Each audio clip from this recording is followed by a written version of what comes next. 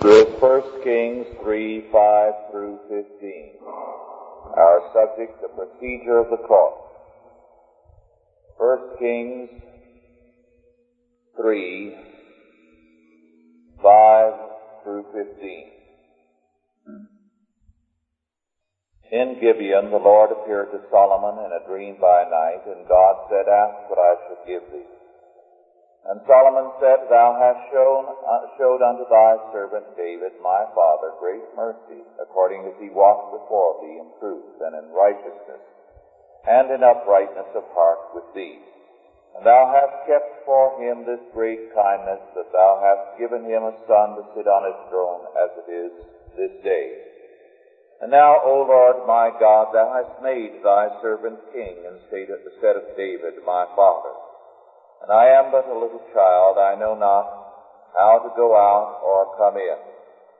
And thy servant is in the midst of thy people, which thou hast chosen, a great people, that cannot be numbered nor counted for multitude. Give therefore thy servant an understanding heart to judge thy people, that I may discern between good and bad. For who is able to judge this thy so great a people?" And the speech pleased the Lord that Solomon had asked this thing. And God said unto him, "Because thou hast asked this thing, and hast not asked for thyself long life, neither hast asked riches for thyself, nor hast asked the life of thine enemies, but hast asked for thyself understanding to discern judgment. Behold, I have done according to thy word. Lo, I have given thee a wise and an understanding heart, so that there was none like thee before thee, neither after thee shall any arise like unto thee. And I have also given thee that which thou hast not asked, both riches and honor, so that there shall not be any among the kings like unto thee all thy days. And if thou wilt walk in my ways, to keep my statutes and my commandments as thy father David did walk, then I will lengthen thy days." And Solomon awoke, and behold, it was a dream. And he came to Jerusalem, and stood before the ark of the covenant of the Lord, and offered up burnt offerings, and offered peace offerings, and made a feast to all his servants. We have in past weeks, as we have analyzed the law principle, "Thou shalt not bear false witness," discussed in part the function of judges, of witnesses, of the laws of evidence, and other aspects of the procedure of the court in biblical law. This morning we shall consider certain other aspects briefly, and one in particular. First of all, the place of the court, as we have noted several times in the past, was at the city gates in an open forum. This is referred to repeatedly in the law in Deuteronomy 21:19, 22 verse 15, 25:7, and many other places. When the case was finally appealed to the king, it was tried at the porch of judgment at the king's palace. 1 Kings 7:7 gives us this fact, as well as non-biblical records.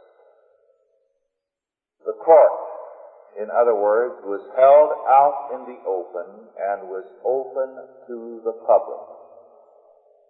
Symbolically, it was at the gates of the city to indicate that justice is the gates to the city.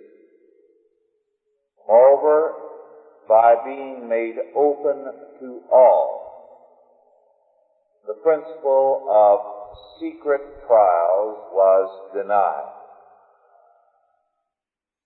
Public executions were also a part of the law. It is significant that one contemporary sociologist, Dr. Nisbet, one of the few good ones we have in America, he is at UC Riverside, has stated that secret executions like secret trials are a prelude to totalitarianism. Within the lifetime of many people still living, executions have ceased to be public. Today we are seeing the second step, trials being barred to the press or the public. The biblical requirement was that it be at all times open. This was a guarantee of justice, in that the public was made fully aware of the conduct of all cases. Second, the records had to be written. That is, the court proceedings were in writing. As far back as the book of Job, which conservative scholars believe to be the oldest book of the Bible in its completed form, dating apparently back to the time of Abraham and Isaac, we find reference to the fact that trials were recorded. In Job 31:35, we have a reference to this fact. Then, third, contempt of court was forbidden. Exodus 22:28 makes this clear, and in Deuteronomy 17, verses 12 and 13, when contempt of court extended to the total denial of the authority of the court, it was punishable by death. Then, fourth, an oath was required before testimony was given. Exodus 22, verses 10 and 11 give us this fact. And in Leviticus 6, verses 1 to 7, we see that the oath was a conditional curse with specified penalties for violation. Then fifth, and especially important,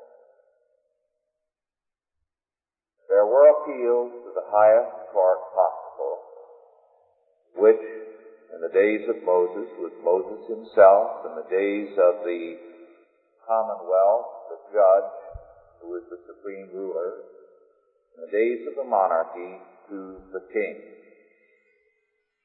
Now, this is a point of very great note, one which we must in particular concentrate on.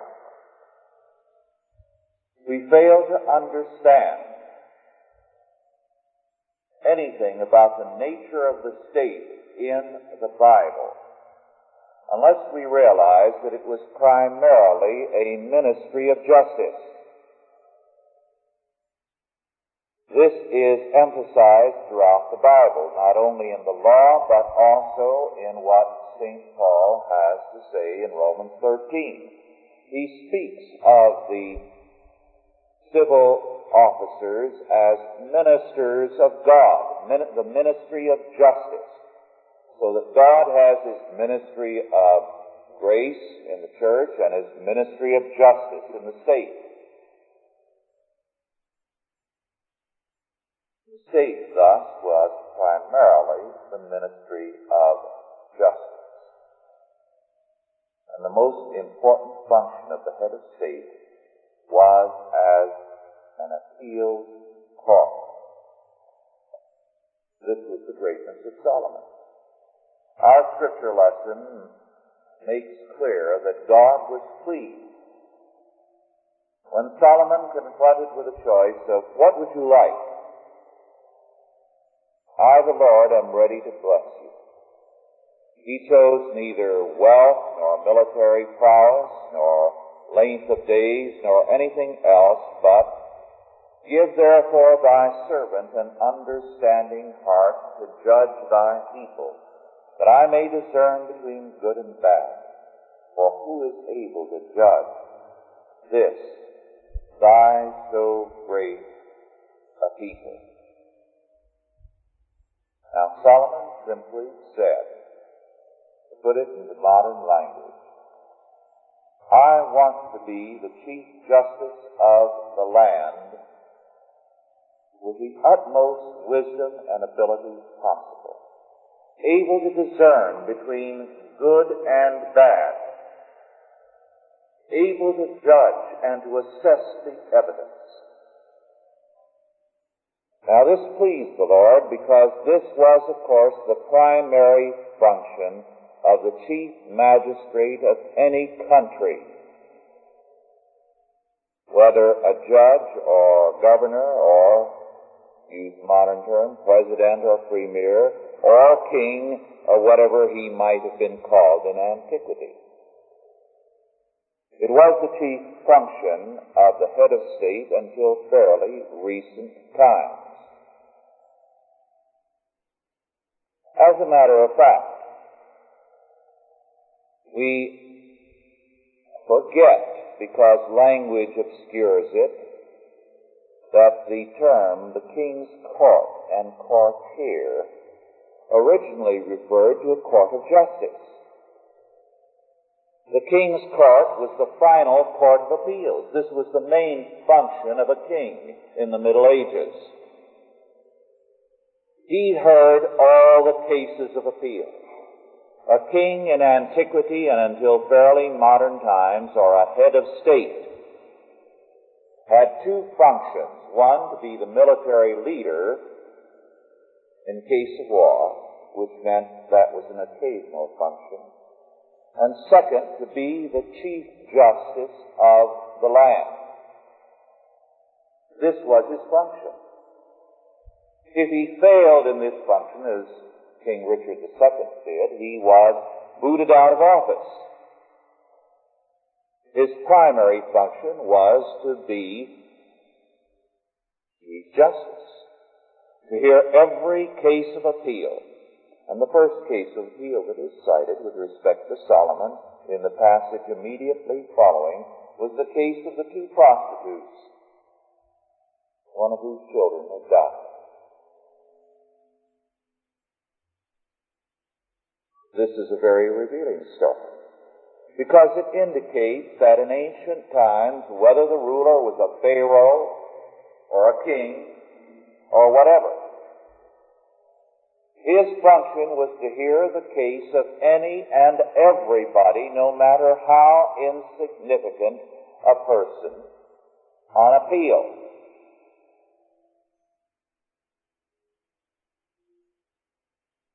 We know why monarchy disappeared, or you should have guessed by now from what I've said.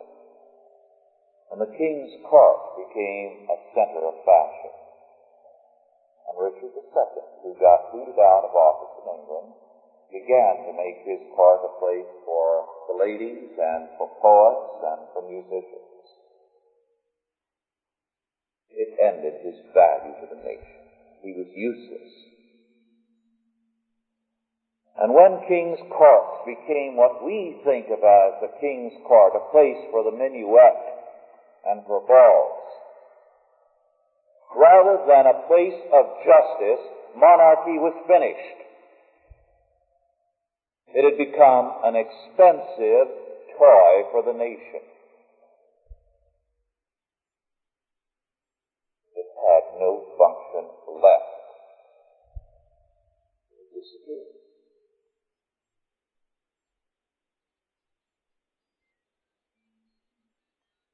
Other forms took their place.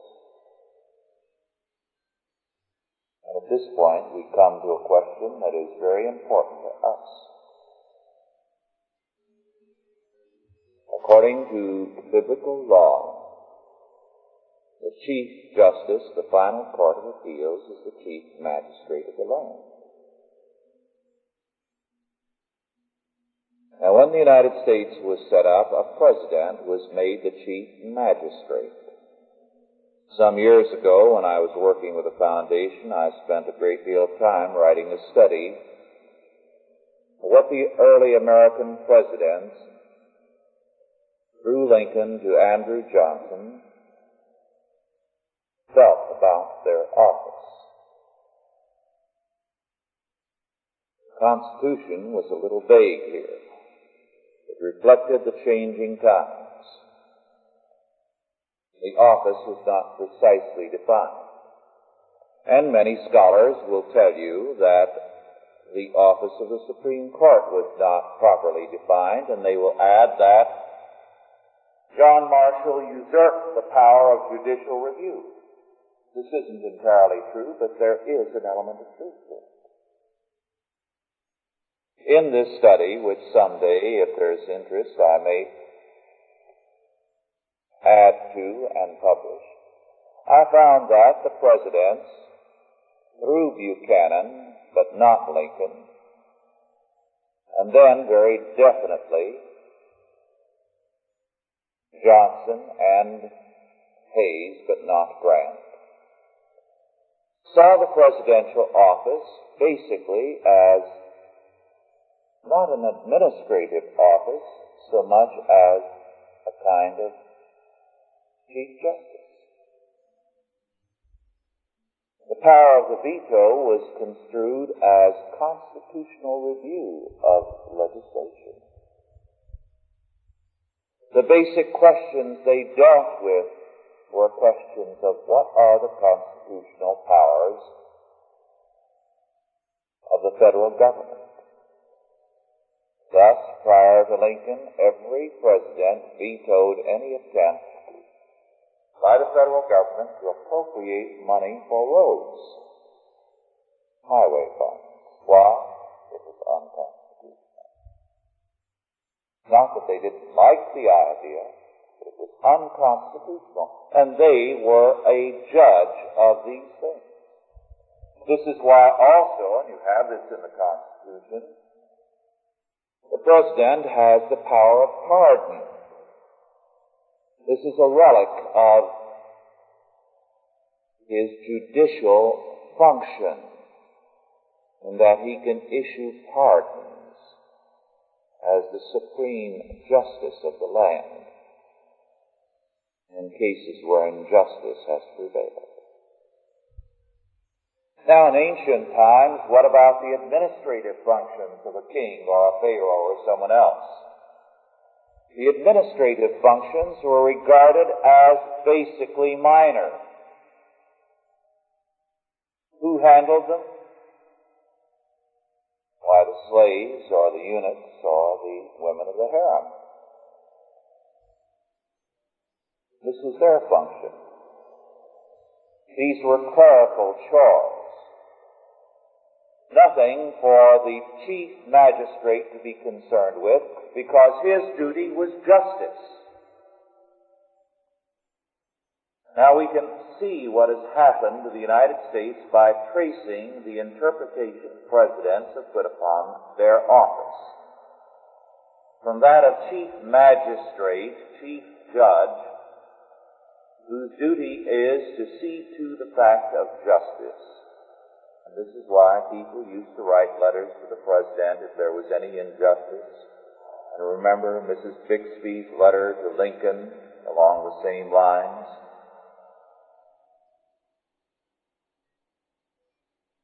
They wrote letters because they regarded him as the main and head judge of the country.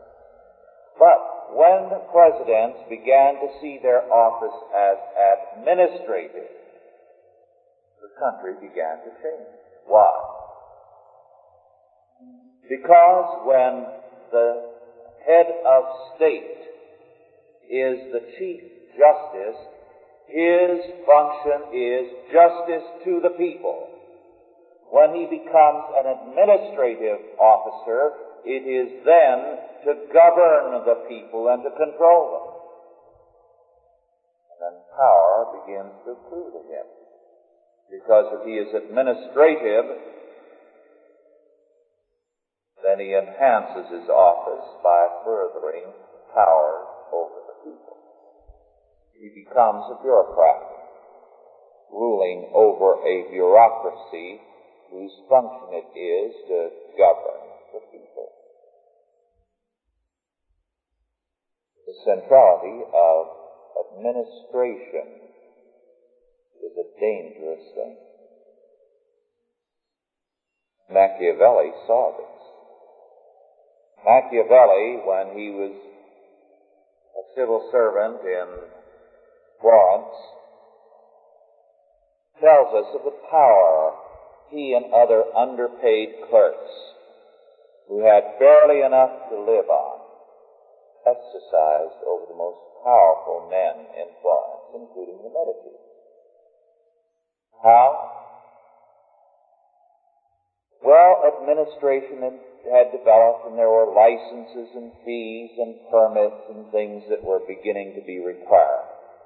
And what did he and his fellow civil servants do?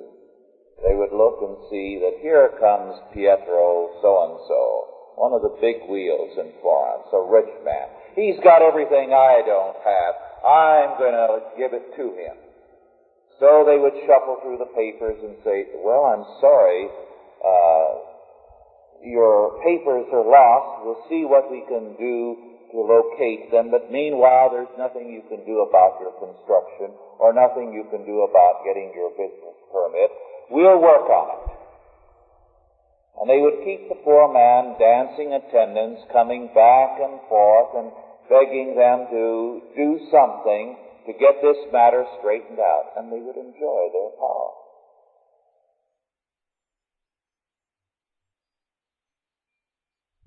Machiavelli realized the power that the merest underling can have when administration becomes central. But in the Bible, the basic function of the state is not administration. It is to be a ministry of justice. It has next to no powers of administration. Very little. It is a significant fact and a commentary on our time that Solomon asked for wisdom to discern justice. It's not known to us as a judge, but it's known for his harem. It says something about us. And it says something about the church that they can preach about this passage and not point out the significance of it as far as the office of Solomon was concerned. It was this that built up Solomon's power and made him famous and made Israel the center of world trade. Why? It was a place where justice was sure. We know from the records of various archaeologists and scholars who dug up all kinds of records that the trade of the world flowed through Israel, and it became a center of commerce. Commerce from India, commerce from all portions of Europe, including almost certainly Britain and Scotland. And there are one or two scholars who believe that his ships, because there is a record that they made 3-year journeys, came to Mexico and Peru and brought silver back to Israel. We know that we're told that silver became suddenly very common in Solomon's reign. There was no source of silver in the old world enough to make silver that cheap.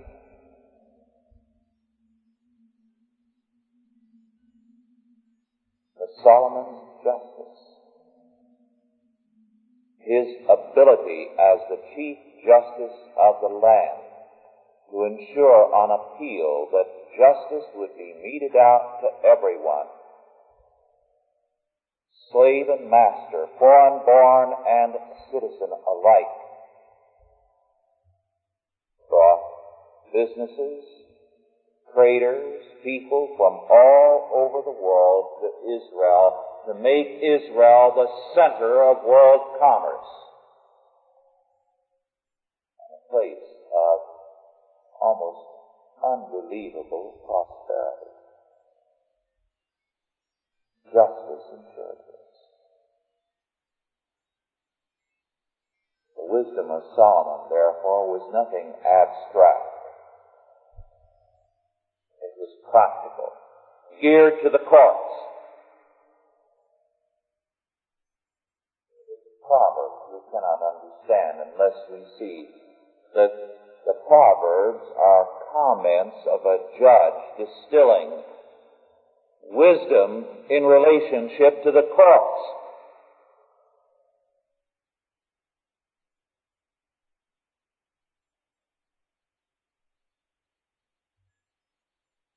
This, then, is the central function of the state to be related essentially to justice. Another point, a sixth point with respect to the procedure of the court. The arrest could be made on the Sabbath, as Numbers 15:32 to 36 makes clear, but trials could only be held during other days of the week. This, like other aspects of biblical laws, passed into American law, so that in American law an offender may not be tried or convicted on Sunday, although he may be arrested, committed, or discharged by a magistrate on Sunday. The seventh point with regard to the procedure of biblical law was the right to a speedy trial with justice without delay. And then finally, according to biblical law, the judge was not an impartial referee. He was a partisan champion of God's law.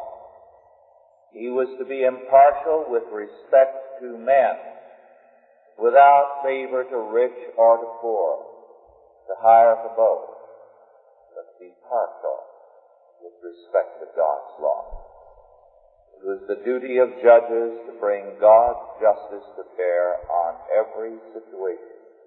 In the words of 1 Chronicles 6:23, by requiting the wicked, by recompensing his way upon his own head, and by justifying the righteous, by giving him according to his righteousness.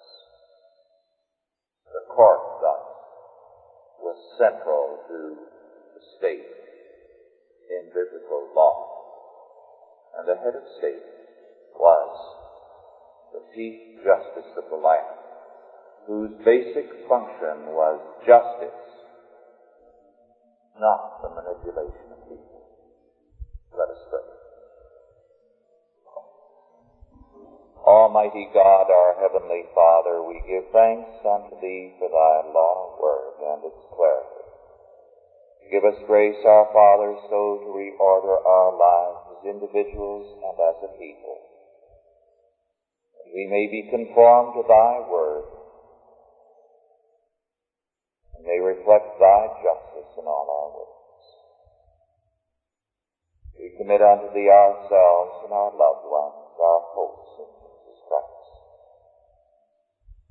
We pray for one another and for our several needs, remembering especially Earl Stevenson, beseeching Thou would speedily heal him and restore him to his rightful place.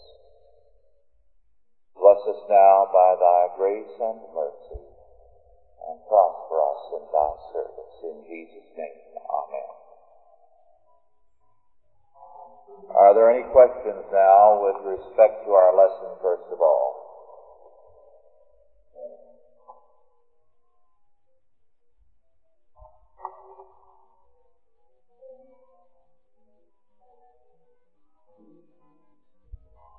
Yes. Well, you mentioned the crowd about the coming in.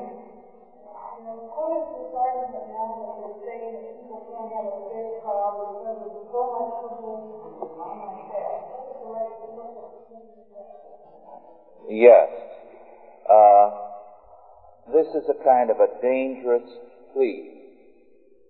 First of all, we must grant it a measure of truth, in that it is not altogether proper for a paper to prejudge a case. On the other hand, what we must say is that there is no wrong in publicity being given to the facts of a case. They are necessary.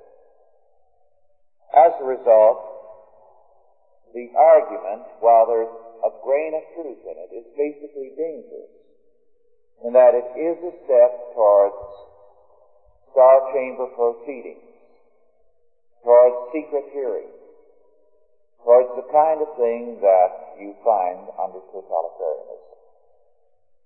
You know, the first step of totalitarianism, as you could see it in France, was during the French Revolution.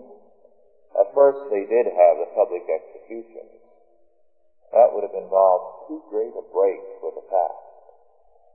They had drummers there to roll the drums so that the beat of the drums would prevent the executed person from making a witness before his death, from calling attention to some things that perhaps they didn't want the public to know.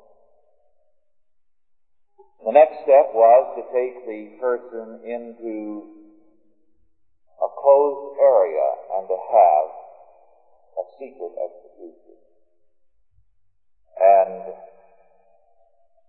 only allow one or two selected representatives of the press, which is the way we have it. And then the final step, to eliminate even those, so that people are executed and you do not even know whether they're dead. Now, in the hearings of the trials, it's easy to call attention to flagrant abuses sometimes by newspapers. But it's like throwing out the baby with the bathwater. And of course, this is exactly what they're trying to do. The abuses of freedom do not give us the right to say that dictatorship is necessary, you see, in the political sphere. Or the abuses of a free and open trial give us any warrant for ending a public hearing. As it is, the powers of the judge have been so enlarged today that already trials are, to a great extent, in many areas, a kind of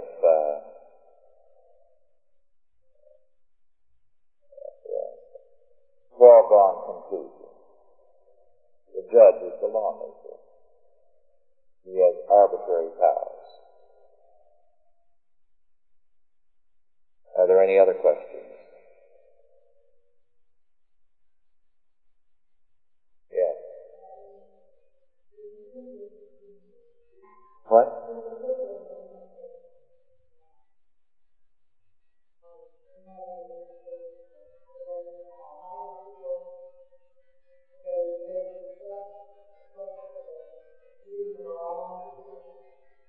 Well, you see, we've become so used to administration and to permits and to the government controlling us at every turn that we fail to realize that during a good deal of history and much of our recent history, we didn't have a bureaucrat breathing down our neck at every turn.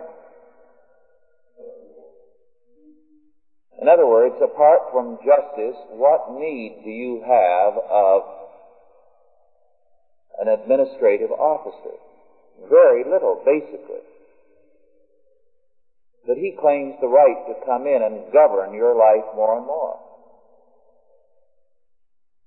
And today we are perishing of over-government.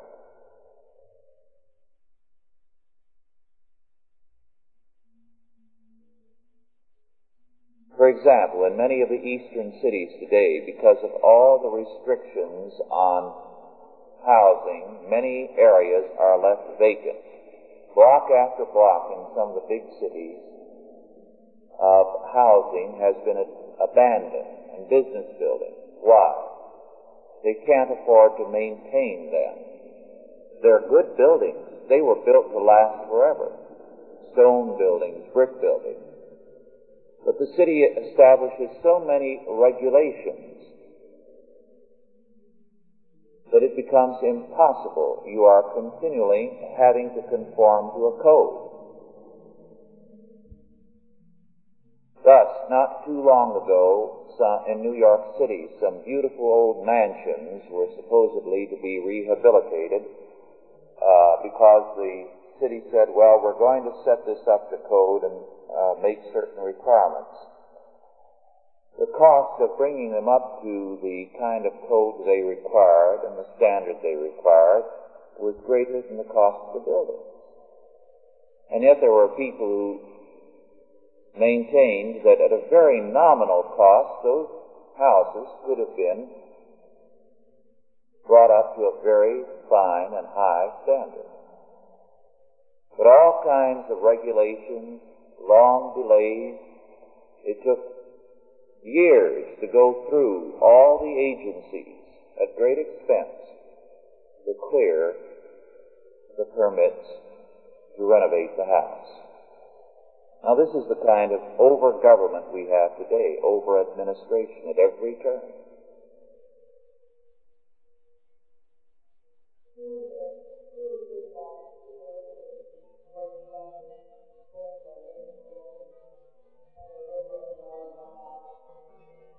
During the reign of the judges, when men did that which was right in their own eyes, it wasn't that there weren't judges. It was that there was no proper concept of law, God's law. In other words, you had a humanistic regime in those days. And as a result, there was progressive social anarchy. You cannot have courts that will function or a civil government that will function if people are basically anarchistic. And this was the problem during the reign of the judges. In those days there was no king in Israel. That is, God was not the king. That's the meaning of it, not a human king. God was not recognized. Therefore, every man did that which was right in his own eyes. Yes.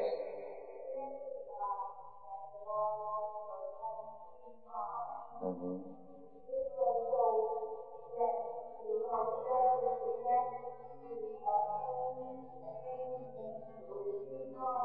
Right. Now, in ancient times and until the last 150, 200 years, as I pointed out in our previous studies, there was no such thing as a prison sentence. You were only held in ward or in prison pending a trial. Now, the right to a speedy trial meant, therefore, that they could not hold you indefinitely. You had the right to demand an immediate hearing. This was an important right and an important aspect of the law. Yes.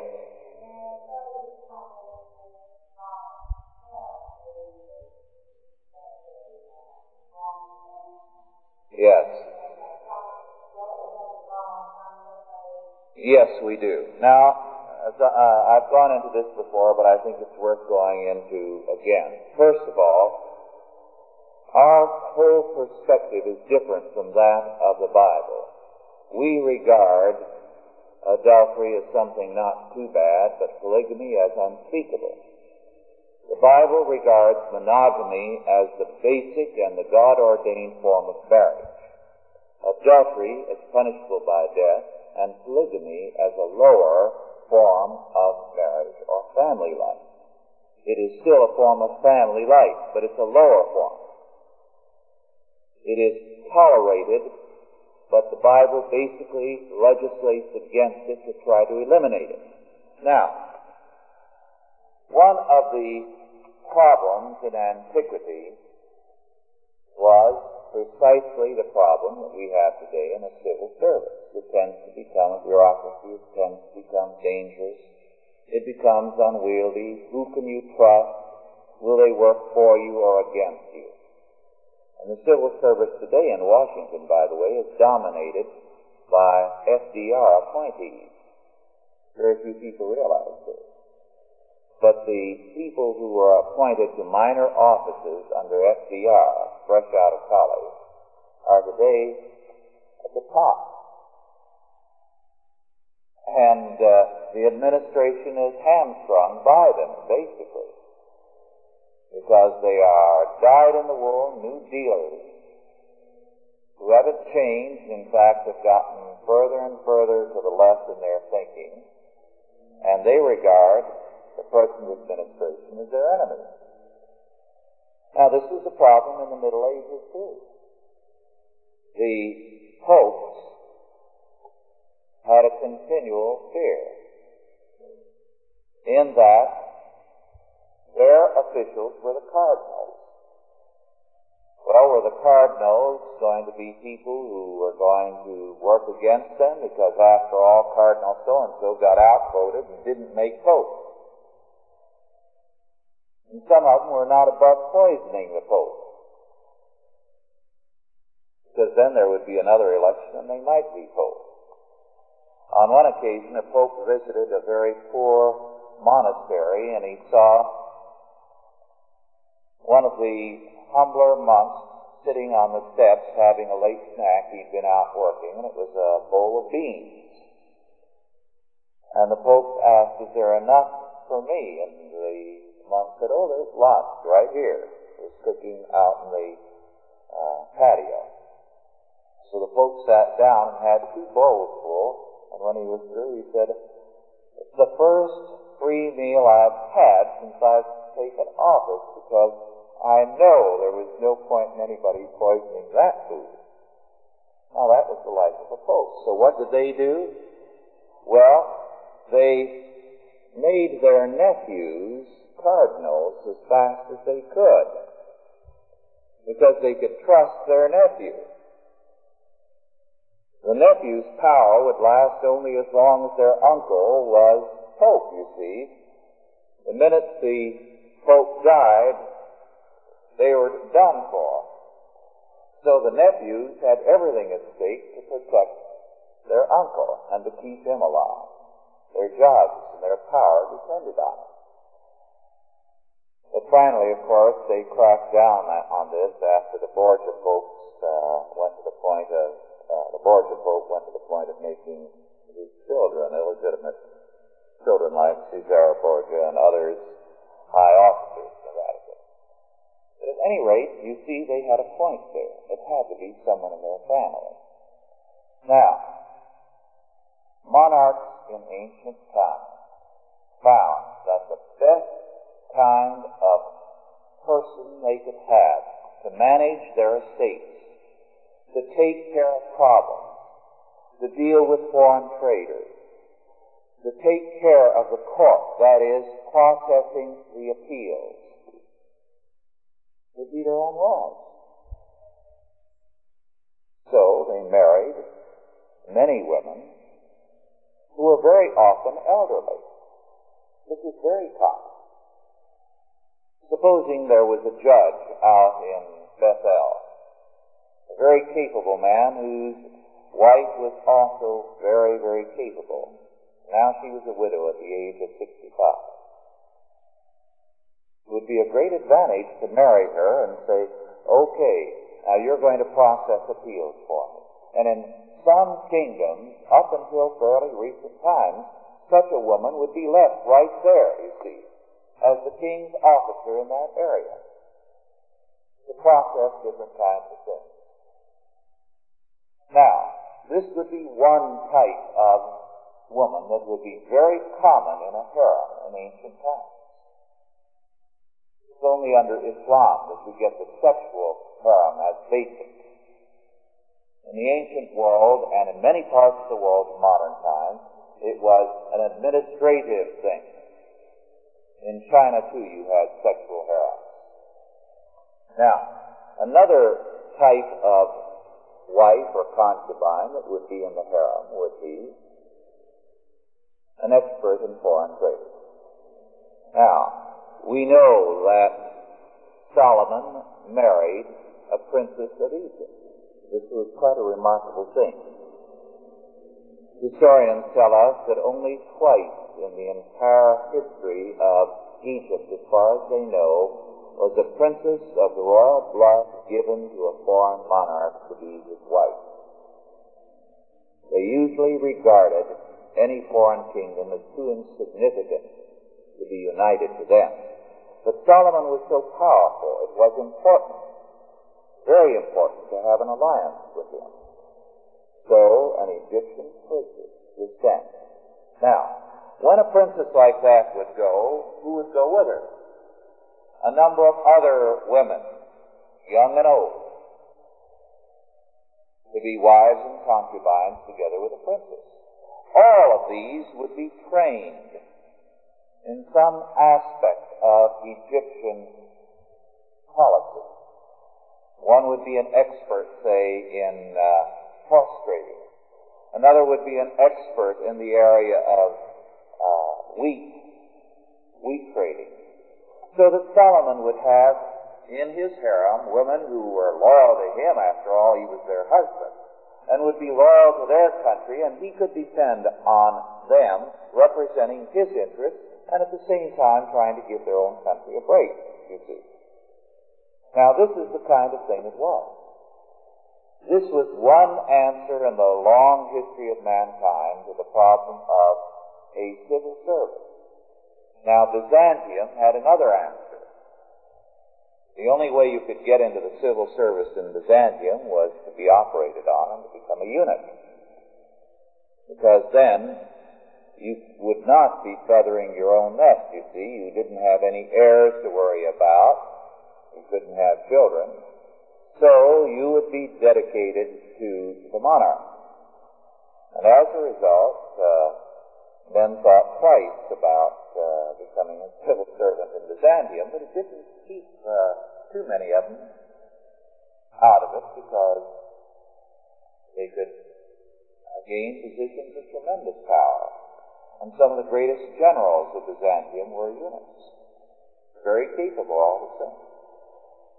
Now that was the function in ancient times. But let me add, history has never come up with an answer to the problem of civil service and administration. Every answer has failed to work. Although Parkinson, a contemporary English scholar and sociologist, economist, has said the best answer still is relative. Someone in the family. And he has, in one of his books, I forget the title, do you recall it, Dorothy? Perhaps it's Parkinson's Law. Yes, Parkinson's Law. He has stated that certainly in the history of England it worked a lot better when you had your relatives. They were more responsible. When your relatives were your officials. If you became prime minister or headed up some agency. He said the civil service was a step downward when they had to take an examination. And he said even further downward in the caliber of the men that it produces are the psychological tests. So he said we're really going downhill progressively, and he gives pretty good evidence of this fact. So you see, of all the solutions, the one that has come closest to being workable has been the one that Solomon had his version of, and the popes had their version of, and the English, for a time, had their version of. And when Andrew Jackson worked out the spoils system, to the victor belongs the spoils, it was, in a sense, a demand for the same kind of thing on a very crude level, but he was rejecting the idea of an entrenched bureaucracy. Well, our time is just about up, but I'd like to share one thing more with you. In the July 8th Review of the News, the feature article, Should Americans Return to Private Education? The real title is How to Stop Air Pollution, H-E-I-R. by Reed Benson and Robert Lee. And the article is about a school that I told you about in the past, Fairfax Christian School in Fairfax, Virginia, the Reverend Robert Sober, whom some of you have met. It's well worth getting or ordering reprints of to pass around, because Bob Soburn has demonstrated that a Christian school can be the very finest in caliber, superior to any and every public school, and also make a profit, a very handsome profit. Bob Soburn will be in California this week, speaking in Northern California for Cal season on the subject. I'm sorry he can't be down here this trip, but perhaps sometime in the future it will be possible again. Let us bow our heads now for the benediction. And now go in peace. God the Father, God the Son, and God the Holy Ghost bless you and keep you, guide and protect you this day and